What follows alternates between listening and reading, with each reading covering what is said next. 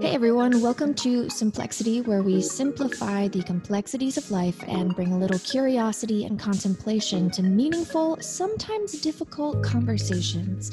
I'm your host, Allison Stoner, and we are still in quarantine. Agree or disagree, you are what you eat.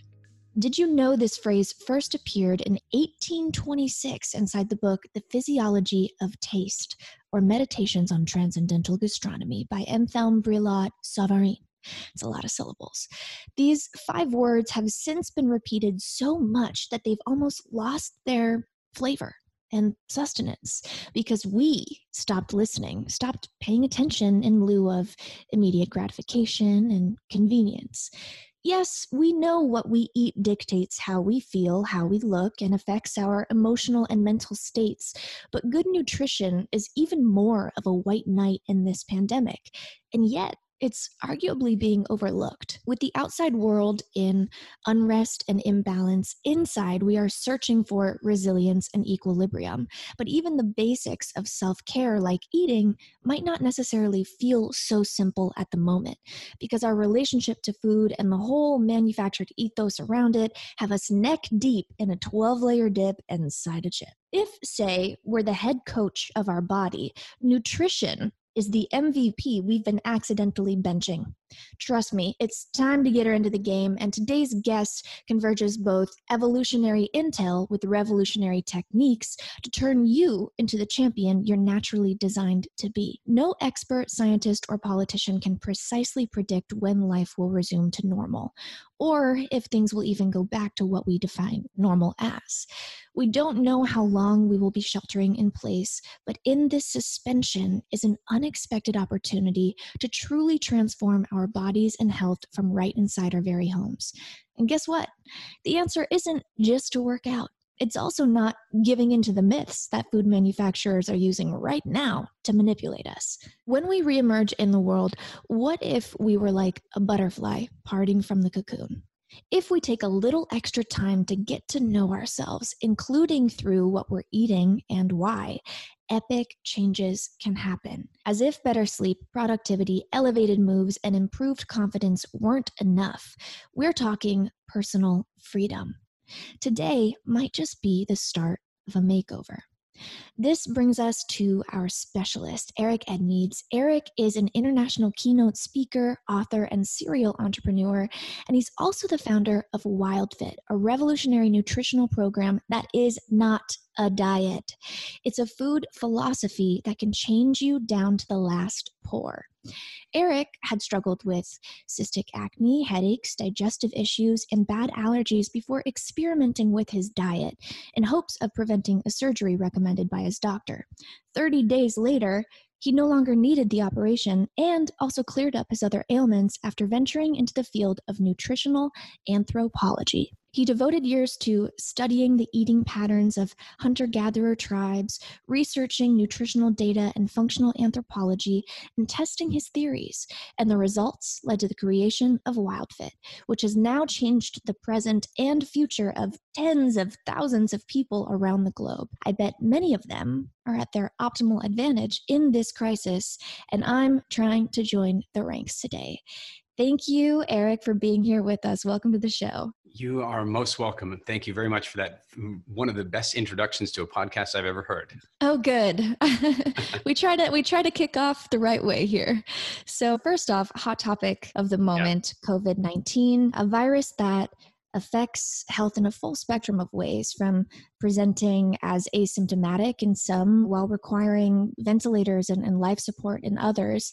As an expert in nutrition, what about this pandemic have you found to confirm or contradict our assumptions on health? Well, I think we're very early in the data to be able to make actual full confirmations, but, you do start seeing patterns. And here's one of the patterns that people started spotting. At first, they were saying, look, you don't have to worry about this because it only goes after old people, which in itself was a very selfish standpoint because being a carrier made things dangerous for those, quote, old people. But what we're now really beginning to see, I believe, is that it's not that the virus is ageist, it's healthist. It wasn't simply going after old people. It was going after old people that had serious health implications already, that had health challenges already, many of those health challenges were lifestyle oriented. So we're talking about people with type 2 diabetes and obesity, hypertension, and a variety of other, like, quote, lifestyle diseases are looking as though they are a big, big challenge relative to this virus. And it's now beginning to show up in the US that there appear to be a much higher percentage of young people ending up hospitalized in the United States than in other countries. And I would put to you, that's because America is very often at the front of things. America is often the first of stuff. America is often the extremes of things. And so America has the most unhealthy people in the world and the healthiest people in the world. And I think we're going to see in the data that type 2 diabetes, obesity, and a variety of other food and lack of exercise related issues are a major threat when you're dealing with a pandemic like this. Right. And no one is immune fully to the possibility of catching the virus.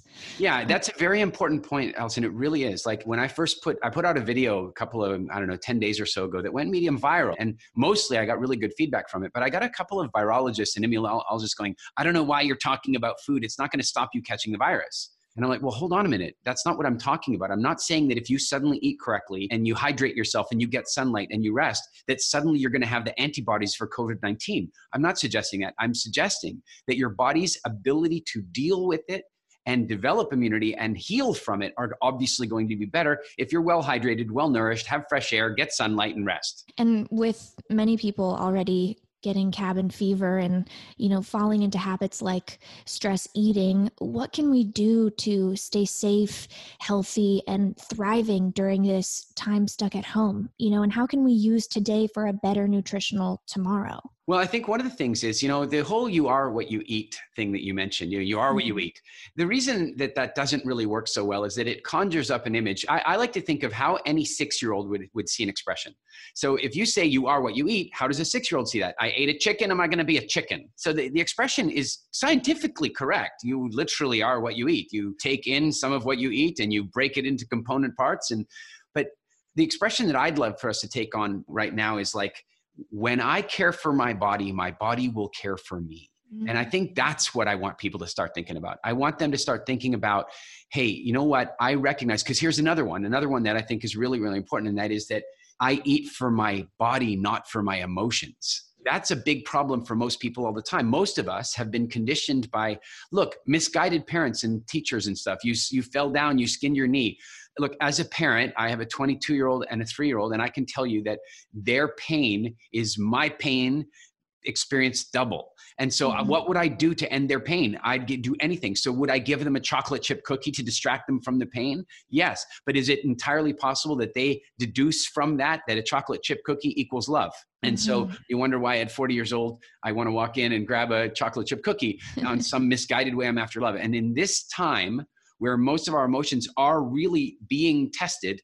I mean, you only need to look at any news channel, any social media channel, anywhere. I mean, here we are now, in a sense, adding to the stress by even talking about this. And so now people are going to go, oh man, I really enjoyed that podcast with Alison and Eric, but now I feel like an ice cream. No, that's your emotions that are feeling an ice cream. What your body is feeling like, do not slam me with refined sugar and all that other stuff that's in that. And so we really have to eat for our bodies, for our immune system, for our last line of defense, not for our emotions. Yeah, and speaking about taking care of your body so your body takes care of you, that really does drum up the imagery that we have a relationship to ourselves. And for many years, I would say that I was very neglectful of the cues and signals within my body. Therefore, my body couldn't trust me to respond. It's like any relationship. If you're erratic, then it's going to breed more of that. But if you can stabilize and find a way to communicate with each other where my body knows, hey, when I tell you this, you're actually going to listen to me. So I don't have to start shouting in other ways, or we don't have to face together the results from you not listening to what I've been saying for years and years and years. But there are so many voices around us that are trying to play the voice of our body, and really cultivating this awareness from within first during this time, I think it's paramount to what our future relationship with food will be. I want to talk about your own history and how you came to develop WildFit. You transformed your own health through experimenting with the foods you ate. What guided you most during that time to make the choices you did, and what learnings did you implement into the program? Yeah. So, it's a funny thing about kids in pain and sickness. When kids are in pain and sickness, they eventually numb it. So, for example, if you have young children of 3 and 4 years old, if they have tooth pain, they don't know how to communicate, or actually even younger, 2 and 3 years old, they don't know how to communicate it. And so eventually they just accept that that's their being. And it interrupts their sleep and it causes them all kinds of issues, but they don't have a way of communicating it. So they numb it and it's still there. That's how I was. I had been sick for 6, 7, 8 years, like consistently. I couldn't breathe through my own sinuses at all without the aid of some kind of decongestion. I had horrible, painful cystic acne that left scars on my face. I had stomach pains that were so severe that I could not communicate or think, enough that I thought I had appendicitis a few times as a kid. So I was dealing with a life that many people would have defined as ill, but I defined it as me. I didn't know anything else. And so I didn't know that I was sick. I was just me. And then I just found myself in a situation where the pain got bad enough that I went to go see yet another specialist who was prescribing yet another medication and yet another problem. And this time the specialist took one look down my throat and no kidding, he went pale. And he's like, we have got to cut those tonsils out. I'm 21 years old at this point. That's a serious, look, I don't believe in tonsillectomies 99.99% of the time anyway, but when you take them out of a very small child, it's not that big a deal. When you take them out of a grown adult, particularly male, where the whole throat's been integrated through puberty and all that, that's a big surgery. But they said, you've got to take them out now. And that was, a lot of times pain is the stimulant to change. I started talking to some of my friends going, I really don't want to go under surgery. I'd already done it once before for skin grafts in a real serious emergency. I didn't like it. And immediately one of my friends said, Eric, this is a hard thing to say, but I think you need to think about food. And I go, what? I think you need to think about food. I think maybe food could be the problem here. I thought he was insane.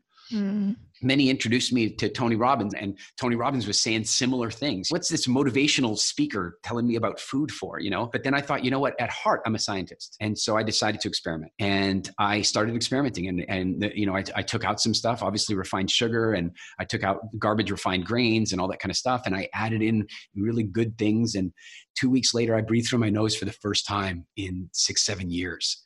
And my acne cleared up. The stomach pains went away. Funny thing is, when the pain goes away, you forget you had it. So I forgot about the stomach pains. They just went away until about a month later when the experiment was done. I decided the experiment's over. I can go back to some of the old ways. And the stomach pains came back with such a vengeance that I was locked in. I go, this is about food and this is now my mission. Right. And at that point you're going, there must be some other emotional or psychological components at play, because if I know it's leading to pain, but I'm doing it anyway, what else is going on? And that kind of relatively leads into the field of nutritional anthropology. It's focused on understanding how diet and nutrition interact with evolutionary, behavioral, social, and cultural factors. And you've studied this field quite extensively at this point. How is our current US lifestyle and diet hurting our health? There's a book that I'm currently working on called The Evolution Gap.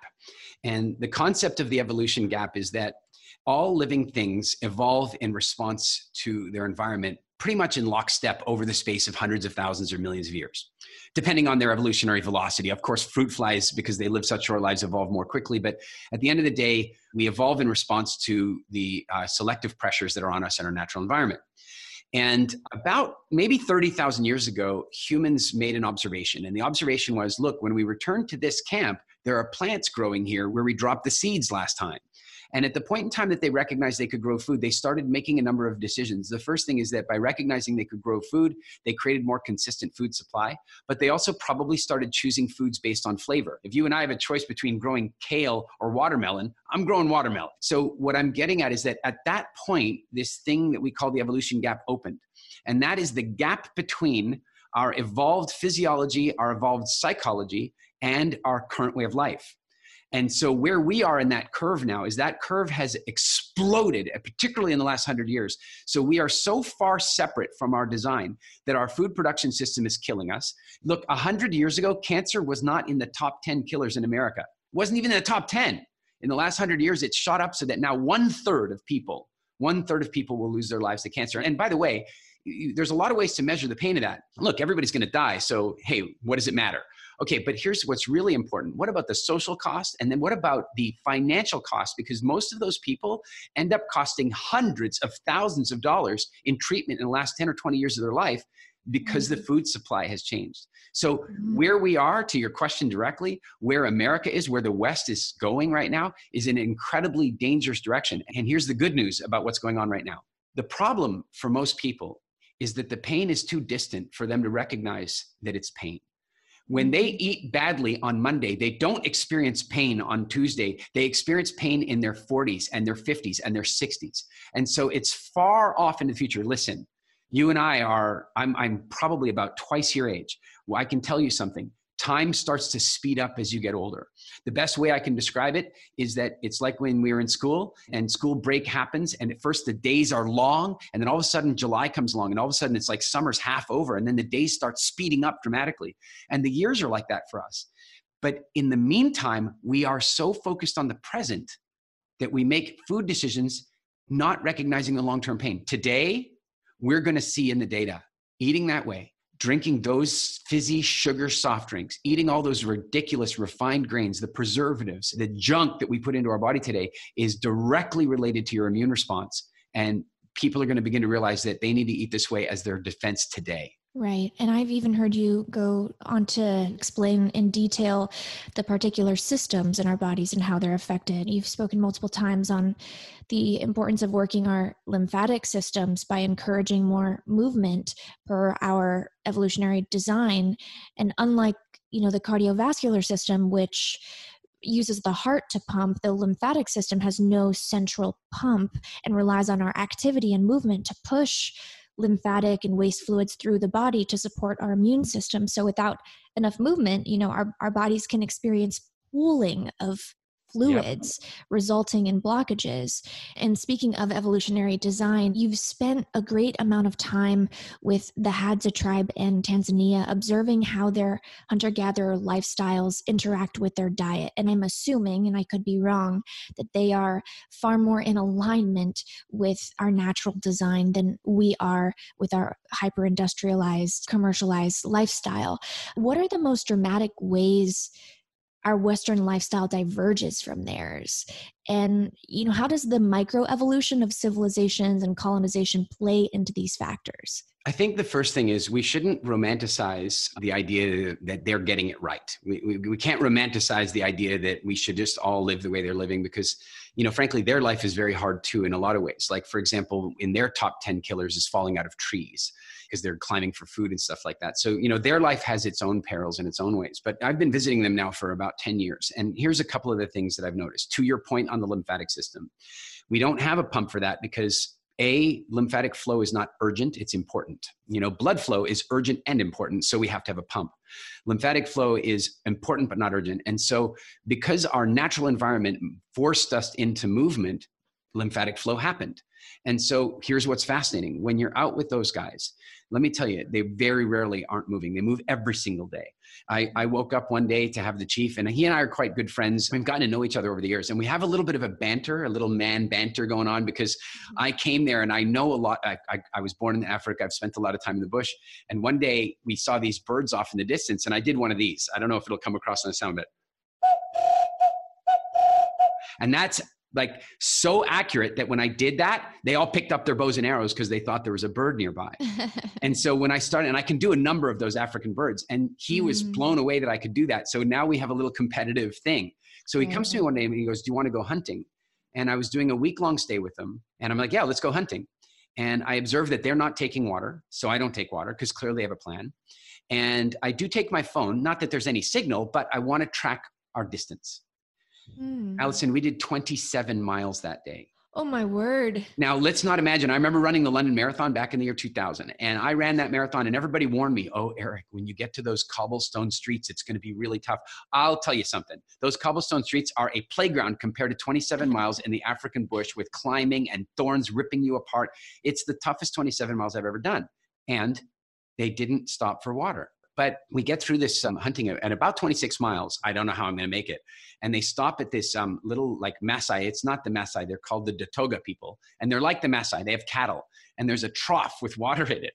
And the Bushmen all lean in and move the pig and the cow slime out of the way and drink the water. And I'm like, "No, I will wait till we get to camp." And I did get that back to camp and drank 2 liters of water in a heartbeat, like just straight down. The next morning, The chief comes up to me and he goes, "Are you ready to go hunting again? Because this is what it's like every day." I did go again, and we did 17 more miles before we killed a big bush pig and had to carry it back to camp, which is incredibly heavy. And I'm saying that we now are not moving enough. Now, I'm not saying we have to go out there and do 27 miles, but in the normal day, just to get your normal food and water requirements met, if you're not doing 7 to 15,000 steps a day, you're not using your body at its most basic need. Oh, what a story. I mean, you actually have a lot of cool stories that as we were doing research, we discovered your grandfather was professor, right? Professor Thomas F. Dreyer, yeah. Dreyer, and he discovered the Florisbad skull, a 250,000-year-old human skull in Africa, which is one of, if not the oldest skulls on record. And it kind of started your interest in human design at an early age when you got to hold the skull and contemplate what life was like for our ancestors, and then cut to these incredible stories in the present in the last several years. It's really awesome to witness and to be able to speak with you. So let's switch over to our medical care and healthcare systems and our doctors and the training they receive. During your research, you discovered many medical professionals and doctors often lack substantial diet and nutrition education.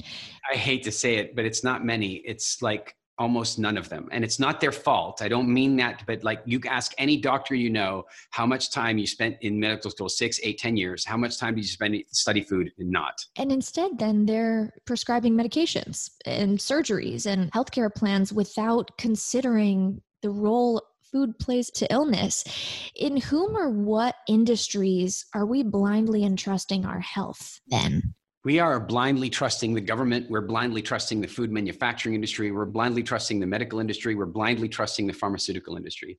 And I want to be really clear. I'm not here to vilify any one individual person. I don't think there's some evil dude in a suit standing up there going, "Oh, I wish we could give people diabetes." But I do think there's a guy in an office in Atlanta who's saying, "I choose profit over health." And I think we need to pay attention to that. And on the point on doctors, I want to be clear. I mean, some of my very good friends are doctors. We have many WildFit coaches that have been medical doctors that have come to us to learn what we do around food relationship because they don't get to study that in medical school. It's not their fault. Mm-hmm. I'm grateful for them. In fact, just about a month ago, I was actually in the bush with the Hadza Bushmen one more time.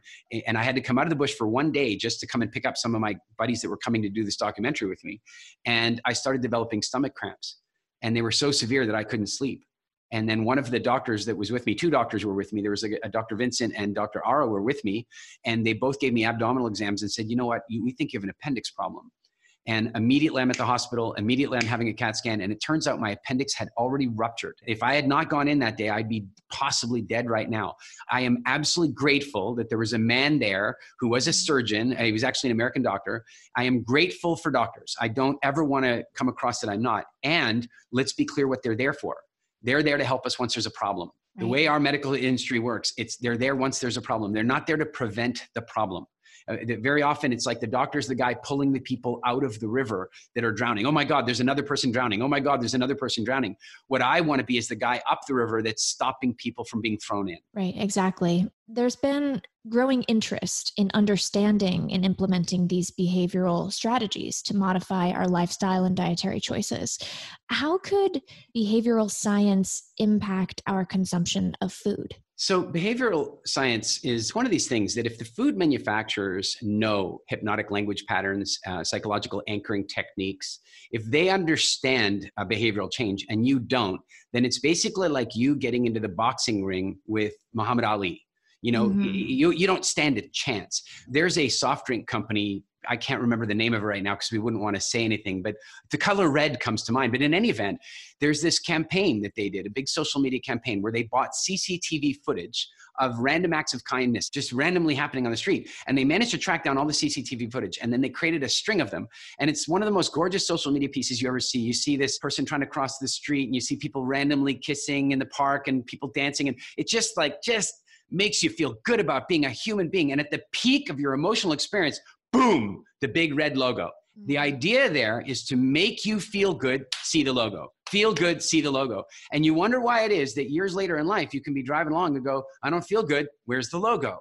And they know this stuff. They do it on purpose. And so if we don't learn and get our own black belt in our own behavioral psychology, then we're fighting with Mike Tyson. And it's bigger than that because they have billions and billions of dollars to manipulate our psychology. So we now have to arm ourselves, understand what they're doing, and create what we call super consciousness around food so that you're not simply giving into them. One great example, I went to an Anglican school, and so, you know, we read the Bible quite a lot. And I remember the nativity story. There was the pregnancy, the magical pregnancy, and there was the birth, and then there was the three wise men and the star in the sky and the manger.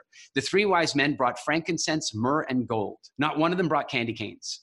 You understand? Not one of them brought pumpkin pie or any of that stuff that's now Christmas, right? And then in the sequel, you might remember Mel Gibson, I think, made the sequel, but in the sequel to that story, we find Jesus, sacrificing his life for the sins of everyone and blah, blah, blah. And they stuck him with, and he broke bread. But you know what I don't remember? I don't remember him eating chocolate. I don't remember chocolate being part of the story at all. And yet now we have people all over the Western world that cannot get through Easter without eating chocolate. Mm-hmm. They know how to manipulate us. And now we need to get a black belt in self-defense so that they can't. Right. And let's design some new traditions or return to the originals or do a fresh take on the old, whatever it needs to be. So yeah, I do want to get into the nitty gritty of all things diet and get your take on, dieting programs like paleo and keto, as well as find out what the word diet means. But first, we're going to take a quick commercial break. Welcome back. We're here with Eric Edmeades, creator of Wild Fit. Eric, when people think of diets, words like paleo, Weight Watchers, the Whole30 might come to mind. What exactly is the meaning of diet, and how do these mainstream diets stack up to their intended purpose? Language is a very interesting thing, and language morphs over time. When Richard Dawkins created the term meme, he meant it as a metaphor of an idea being expressed as a gene. Now, the teenagers of the world have co-opted the term, and now they call a meme any little postcard with a saying on it. And I would say that that is a form of meme. And where we're at now is the word diet has kind of been co-opted in that same fashion. So what diet actually means, the traditional meaning of the word diet, and it's still used this way in every environment except for humans and pets, means lifestyle.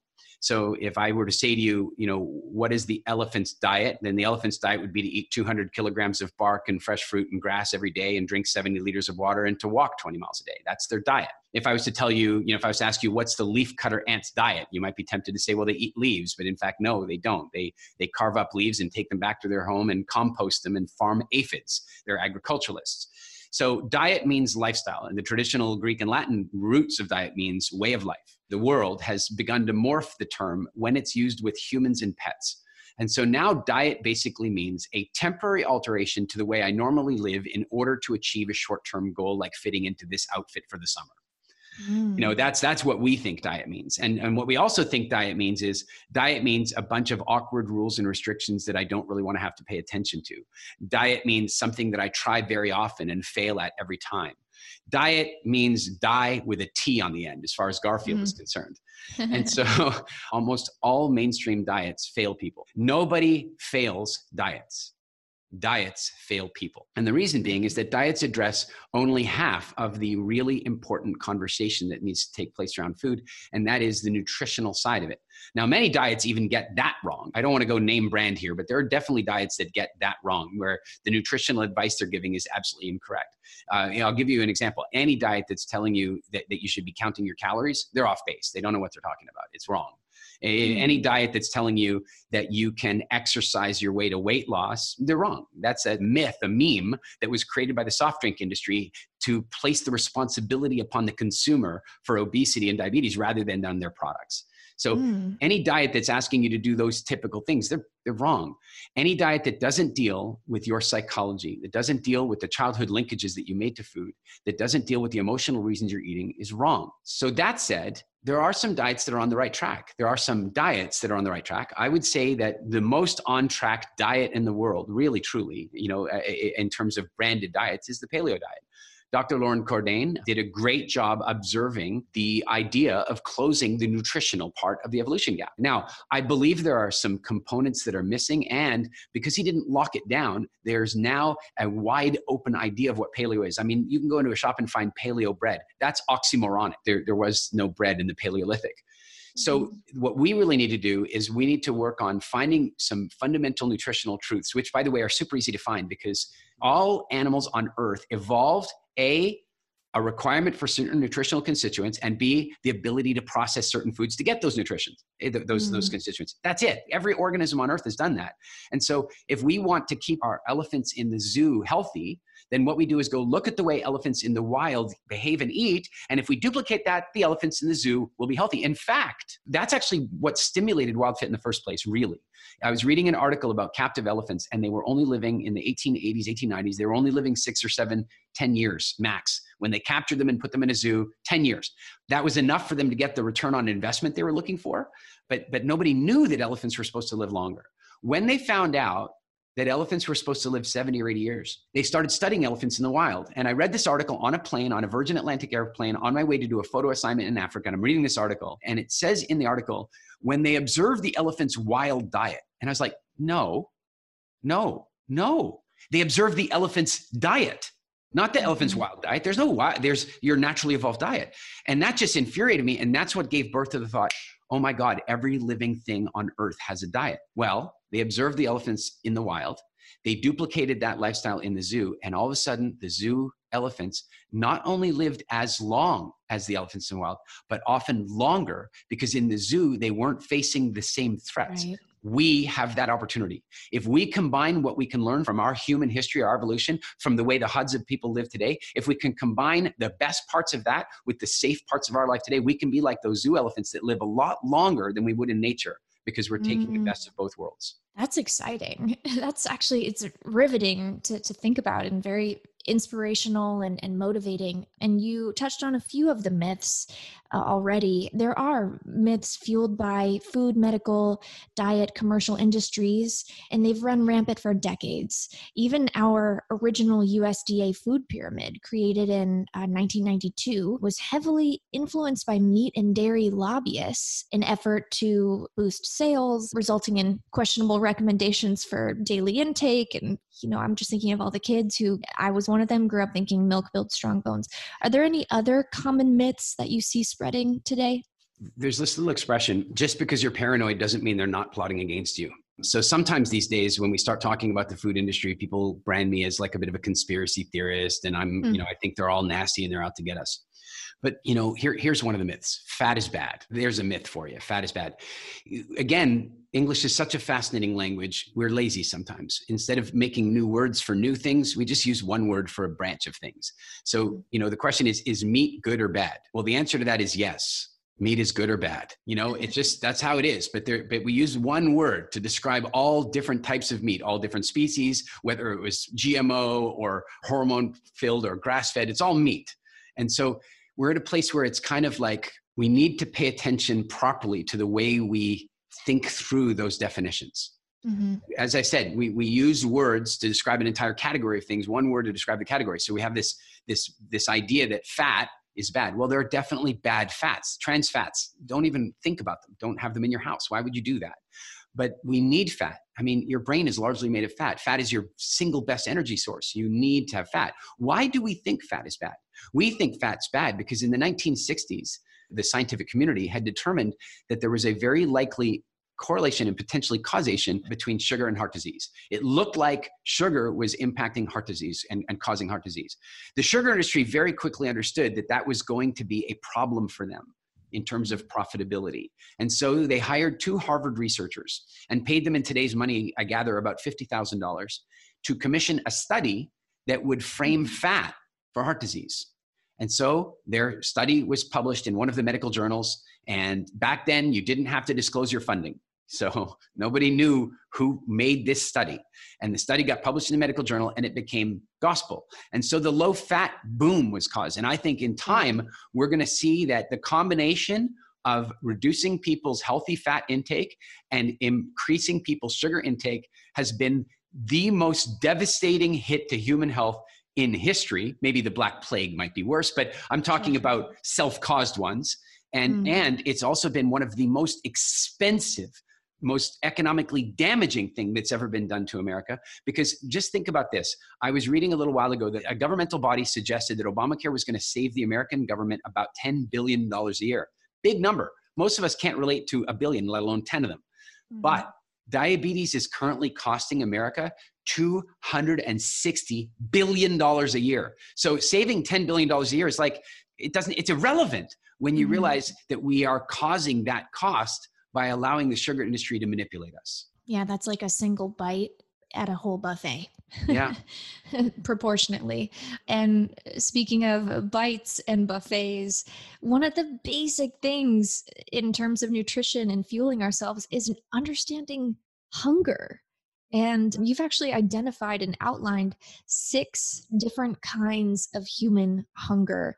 What are they, and how can we be more mindful of them? The 6 hungers came out as a result of working with thousands of people all over the world and identifying their psychological weaknesses, like what was driving them to eat. So we really wanted to ask the question, why do we eat? And of course, here's the trouble. The vast majority of what we eat isn't actually for nutritional reasons. In polling clients, we initially identified 4, and then in time it expanded out, and we recognize now 6 core hungers. None of them, only one of them is a legitimate hunger. The other 5 are kind of ghost hungers, if you will. The legitimate hunger is nutritional hunger. Unfortunately, it's not very loud. The reason being is that we can actually live quite a long time without food. We buffer nutrients. In fact, there's great science on this because people have undertaken hunger strikes in prisons where they've been under medical supervision. So we know what happens to the body when people don't eat. And you're really talking about weeks or even into low months before there's serious damage being done to the body. And in fact, in the early stages of not eating, there's many benefits in that. So nutritional hunger isn't urgent, it's important. So what that means is that if somebody begins running really low on certain things, they might get a non-specific signal to eat. And remember, we didn't have, food delivery in grocery stores. So your body doesn't come along and go, oh, you're low on vitamin C, you should go find oranges. Because of course, vitamin C rich foods were seasonal and come from a different set of sources. For example, you could get them from citrus fruits or berries, or you can get vitamin C from organ meats. But rather than the body going, oh, go get me some organ meats or go get me some food, your body just says, go get food. So when you're nutritionally hungry, you just get this generally blanket go get food, maybe leaning a little toward fat or salt or sugar, depending on what's going on, but generally just go get food. So that's nutritional hunger. It's not very sharp. It's not very strong, but it's there. It's the only one that's real. Another hunger is called thirst. Now, people are confused often when we bring that up because they're like, well, that's not a hunger. No, it really is. Our ancestors did not have pottery and fancy water bottles. They just didn't have them. That meant that they drank water when they were at water sources, but they got a lot of their water from the food they ate. So they would go eat food and it would have water in it. And so when they started to feel a little dehydrated, the body would generate a very generic go eat message. Go eat, you're thirsty. Go eat, you're dehydrated. Now, when we fast forward today, evolution gap being as wide as it is, a huge amount of the food that we eat today has no water in it at all. It just doesn't have any water in it. And so we get this signal, go eat. And the next thing you know, we pick up a bag of potato chips. And then the potato chips not only don't have water in them, but the potato chips require water to process them. And so now we're even more dehydrated. And that's why you can't just eat one chip, right? It's a cycle. It goes on like this. We also have varieties of hunger, which is designed to make sure that we don't eat only one food all the time. That's actually normally a very healthy thing. Of course, now there's too much variety available to us, but basically it makes sure that, you've been eating this food because it's in season for a long time, but you need a variety of nutrients. So it's kind of like, I'm bored at that. I'm going to go get myself a gazelle. And there's low blood sugar hunger. And that's an artificial hunger. That's usually a function of somebody having a high carb diet and relying on their diet to supplement their blood sugar rather than ketones to help them process fat to energy. So when somebody is on the carb roller coaster, they have these big ups and downs. Do you have any friends that get hangry? Do you know anybody who gets hangry? They are on that roller coaster. People who burn fat as a predominant fuel source don't get hangry. They just don't get that because they have 200,000 calories of energy all the time. People who are burning blood sugar have about 2,000 calories. And when it gets low, they get hangry and they get moody and that sort of thing. When people understand these hungers, they gain a level of consciousness about why they're eating, and it allows them to make better food decisions, because the most dangerous of the hungers, of course, is emotional hunger. And that's where you eat simply to change the way you feel. And it's a lie. There's a thing that we talk about in the WildFit program called the food timeline. And you're really going to get this. And I'm telling you, everybody who's been passively listening, if they've been passively listening, actively listen just for this section. Here's what happens. Somebody's feeling low. They've been conditioned that there are certain foods that can help them not feel low. They can feel better. When do they feel better? Do they feel better after eating the food or once they make the decision to eat the food? They decide they're going to go get an ice cream or a Cinnabon or a chocolate bar or a whatever. And in the decision to get it, they start producing dopamine just from the decision, especially if the company making the food they're going for has been effective in their marketing, like I mentioned before with the soft drink company. So they're feeling low. They make the decision to eat the food. They produce dopamine. They immediately start feeling good. Then they eat the food, and a Pavlovian dog response method link the food to the good feeling they got from the permission, and they feel good, and they amplify the feel good. Then they load themselves generally with bad quality fats and cheap sugar, which spikes their blood sugar, and caffeine, which makes them feel even better. But how do they feel half an hour later? Horrible. Crash. Terrible. But people's perspective is on the wrong part of the timeline. And so when people understand the food timeline, when they feel low, and I want you to try this, like, what's your go-to? You're feeling low. You're feeling a little alone. What's a good go-to to feel more connected, to just feel nicer? Cereal. Because I was the same way. Cereal was milk. By the way, do you know what the number 2 ingredient on Rice Krispies is? Corn syrup, probably. Number 2 ingredient on cornflakes? Sugar. Corn syrup. Yeah. Do you know what the number 2 ingredient on Frosted Flakes is? Corn. Because the number 1 ingredient is sugar. Oh my word. I'm telling you. So no wonder you have the exact experience. You're like, and by the way, what was nicer than breakfast time as a child with your mommy there to take care and all that stuff? So you're feeling low and you go, I'm going to go have some cereal. And doesn't it work like this? I'm going to go have some cereal. You're feeling good. You haven't even had the cereal yet. So then you go eat the cereal, spike your sugar. You're feeling great. Then half an hour later, it's like, I think I need another bowl of cereal. Because you crash, right? And my productivity is just out the window. So here's what you do now. You make a list of other ways to feel better. It's just developing maturity and coping, right? But nobody's teaching us this stuff. So you're feeling a little low. Tell me 3 other ways you could change your feeling for the better. Just 3. Somebody you could call. Do you have a pet you can stroke? There's any number of things, right? So here's the real question. Let's say you're feeling low and you call somebody and that helps you to feel better. How long is that likely to last? Well, it actually probably lasts longer. At least it doesn't have a hangover. Yeah. It's going to last longer and it's not going to drop you off the sugar cliff on the other side. And this is actually, it kind of relates to the concept you developed called the hindsight window. And that describes the time between experiencing a negative event and when you eventually perceive that same event as a blessing in the future. How can we shorten the time in this window to be happier, especially when relating to our health and food? Does that mean choosing this apple right now may not produce the same dopamine spike, but later I will feel better? Or are there specific ways and situations in this pandemic to apply the hindsight window? In fact, as I'm saying it out loud, it now actually is sort of a kissing cousin to the food timeline. They're not the same. They're a little different.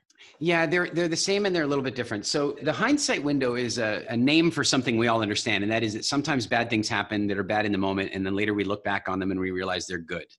And I just named the period of time between those moments as the hindsight window on the basis that hindsight is 2020. So, you get fired from a job, it's bad in the moment, but a year later, like, thank God I got fired from that job. And the day you're willing to say, thank God, is the day you close the window. The theory is the shorter the windows in your life, the happier you will be because you're living with less regret and angst. One way to think of it is the more regret and anger and resentment you have about your past, the more anxiety you will have about your future because you're assuming that if the road was bumpy before, it'll be bumpy again.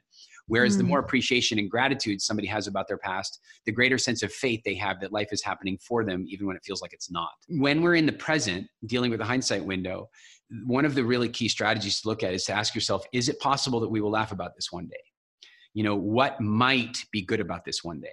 So let's use this example right now. Here we are on lockdown. I just found out today that my local government here has extended the lockdown until May 31st. And I'm alone in my house. My family's trapped in the United States. So I am now going to be alone at minimally now for 2+ months, right? Like it's a long time. Yeah.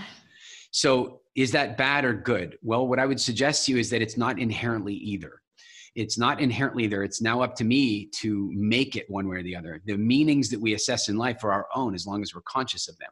And so I took a look and go, well, what could be good about this? And I thought, one thing that could be good about this is my followers and my clients and my team has been pushing me forever to do more interviews like this because I'm always on the road. I'm always on stage. I'm on planes. I don't have time for this. And now I'm up, I'm doing it. When I get through this, I'm looking at what might be good about this. Wouldn't it be cool if by the end of this, I knew how to play the guitar a little bit? So I ordered myself a guitar and I'm playing it. So I'm trying to say Make what sure you might be good sanitize it. about this. Yeah, I did. But in any event, that's kind of the process, right? The process is something, quote, bad happens. The first thing to really understand is that nothing has any inherent meaning. That's a tough principle at times because some terrible stuff does happen and it might have inherent consequence, but it doesn't have inherent meaning. You mentioned the term superconscious that I'd said earlier. I want to define superconsciousness as far as I define it.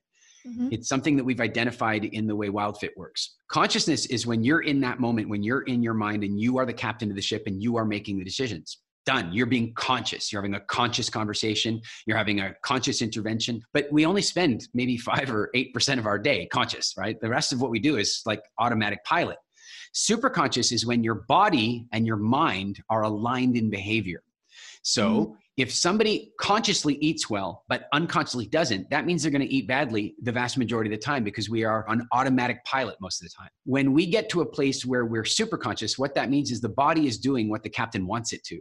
So in the old days, I was powerless over things like cookies, donuts, pizza, that kind of stuff. Today, there's no part of me. If there's an angel and a devil on my shoulder, they got their arms around each other. We walk past a pizza and the angel goes, no way we're doing that. And the devil goes, damn right, we're not doing that. That's super consciousness. And when we can apply that to events happening in the moment, we say, you know what, I'm going to be just super conscious for a moment. I know this feels bad right now, but I just got to stop for a minute. Before I start producing all the feel bad chemicals, which I could get addicted to, I need to ask important questions. What might be good about this one day? What might I look back and laugh about on this one day? How do I want to remember myself later? How do I want to think of myself? Like, here's my favorite advice for everybody right now. You're a bit young for the Rocky movies. Did you see any of them? I don't watch movies anyway, but yes, there familiar. You go. I don't blame you. But in a movie like Rocky, where he's got to go fight Drago, we don't have 6 weeks to watch him train. So what do? We create a montage. He's out there training in the snow and he can only do so many pull-ups, but now he can do more. And the montage shows all the hard work and the working out. Here's what I challenge everybody to do. Create your COVID-19 montage. What do you want to really be doing? How do you want to remember this time? Live a present that the future you will look back upon your past and go, you rocked it. Ooh, the COVID-19 montage. I'm gonna design that one today. I'm gonna write it down. I'm gonna meditate on it. I'm gonna put it into practice. So I don't want to leave here without breaking down the specialness behind the methodology of WildFit and just hearing why it's not like every other diet program and how weight loss isn't the goal, and yet it ends up often being quite a side effect. And then even like success stories and how you measure that success. Tell me about WildFit and how it works. You know, one of the best ways to measure this kind of stuff is with metrics. What happens with a lot of like sort of fad diet things is that it got kind of like what happened with Subway. They got one guy who ate only Subway and he lost a lot of weight. And then they just put pictures of him everywhere and sold millions of sandwiches because of one success story. And that's the way a lot of sort of fad diets work. They have 1 or 2 really good successes with people who had really exceptional willpower and got short-term results, often ended up boomeranging back the way things were. But in the meantime, they've got the pictures. There's different metrics to look at. In the digital training world, for example, the completion rates on most digital programs are somewhere between 3 and 10%. So people buy a digital program and the actual full-on completion rate is really, really low.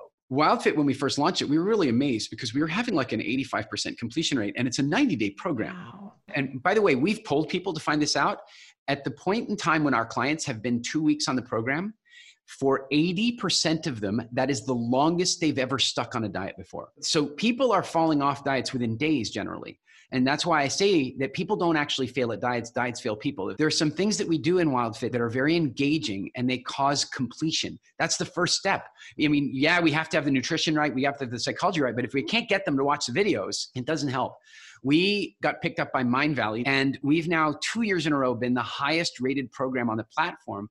Our program is 3 times longer than any other, which usually is bad for ratings. Like the longer the program, the harder to maintain the high ratings. And it's food, usually terrible. You never see diet programs with a money back guarantee. Well, you do now.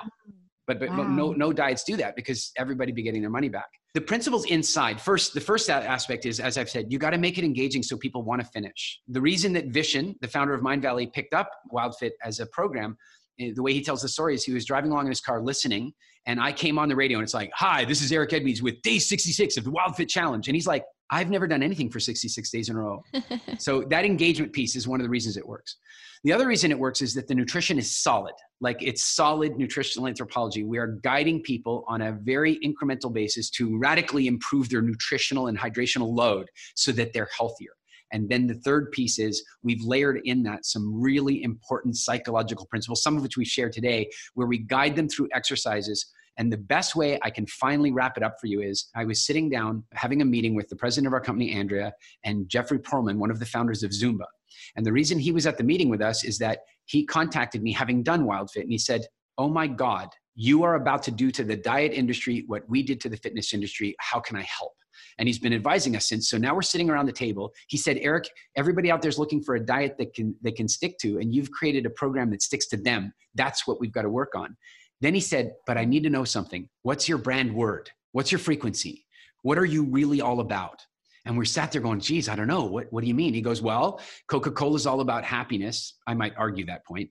Harley Davidson is all about rebellion and whatever. And he said, so what are you about? And I just said, I'm about freedom. Freedom to do what you want to do and freedom to not do what you don't want to do. And I'm not kidding you. We had that conversation the next morning. In fact, we're sitting having breakfast in a resort in Jamaica.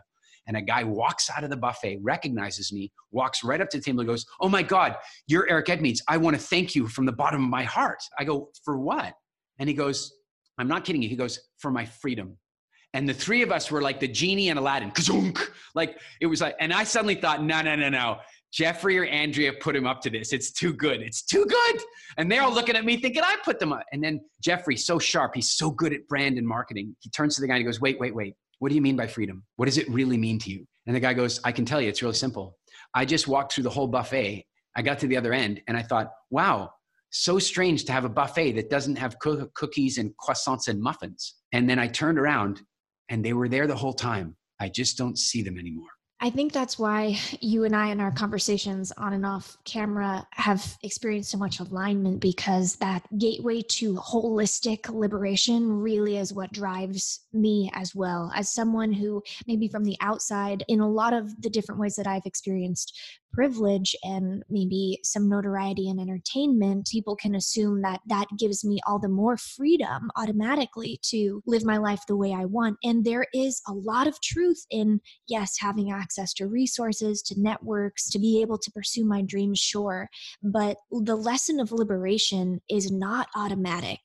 It is individual, and you can be materially successful, but completely in bondage, or you can, vice versa. You can find psychological freedom amidst any circumstance. And so the idea that I could finally empower myself and then through that empowerment, help guide others to being their own leaders is just so tantalizing for me, because I am excited about the idea that your program actually wants to get itself out of the job. After you do the job, you don't want to be employed again because people are free. And that's the same with me. I want people to start their own podcast because now they know. Now they know what to do and they know how to learn. And that kind of key to freedom is just such a precious gift in this time when a lot of us are feeling actually quite the opposite, boxed in and maybe sitting alone with ourselves for the first time in a long time. So last question, how can people sign up? Where can they find you? And how can they get access to this program while we are doing our COVID-19 montages? They can definitely go to getwildfit.com, and there's a couple of great starting points. I believe there's a download on there that teaches them about the 6 hungers. There's a snack pack that I think they can download from that site. But the best thing really to do right now is to do our 14-day challenge. For years and years, people had to go straight in and do the 90-day program, and we stripped out the psychological principles and created a food freedom challenge. It's a 14-day reset. And over the space of 2 weeks, people will absolutely have an impact on their food psychology immediately. A little bit of advice about that: don't change anything until it starts. Just go sign up. A lot of people I'm going to be good because I'm signing up for something. That defeats the purpose. If you want to get different results, you have to take different actions. So we want them to take different actions. Equally, we don't want them going binging out and freaking out because they're about to give everything up. Behave normally, sign up, and I'll see people in the 14-day challenge, and we'll make a big impact. That's huge. I can't wait. I hope everyone listening gives it a try. I myself have been sending the link and information to a variety of people who all come at it from a different standpoint. Food can be so individualized. I myself was in rehab for an eating disorder or several eating disorders growing up. And so hearing about the different kinds of hunger, well, that can be triggering for some, and they may try to manipulate what you're saying. And I know I would have years ago to validate why I do not need to put fuel in my body. And now, of course, in recovery with a much different relationship to food, I can recognize food is neither friend nor foe. It's fuel, and really how to differentiate these different hungers. And let me tell you, the freedom really, it's not just with food. It changes everything. So here's to wishing everyone the best experience and just an enlightening experience and transformation with Wild Fit. Eric, thanks so much for being here. I appreciate all of the knowledge you just dropped. You are most welcome. It's always a delight when I get to spend time with you. Thanks for having me on your show. Yes, thanks. We will see you soon on some kind of viral video chat, I'm sure. Absolutely. And then one of these days in person again. Yeah, right. TBD. Okay, now it's time for this week's mantras. For this, I'll read each mantra twice, leaving the third silent for you to repeat the mantra back. Write them down on your phone, on a notepad, share them on your story, and that way you can revisit them and begin to make mindful changes in your mind, health, and your body. First, when I take care of my body takes care of me. When I take care of my body takes care of me.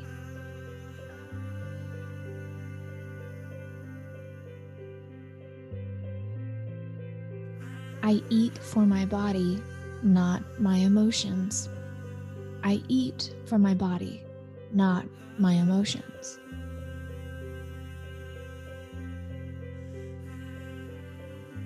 And lastly, food is neither friend nor foe. Food is just fuel. Food is neither friend nor foe.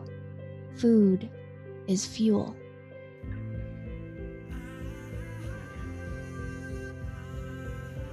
Great. Thank you for tuning in to today's episode. If you think this would be impactful for someone in your life, please do share it and take a moment to rate and review this podcast with your favorite takeaways. I'll see you next time for more Simplexity. It's anything but small talk. Peace.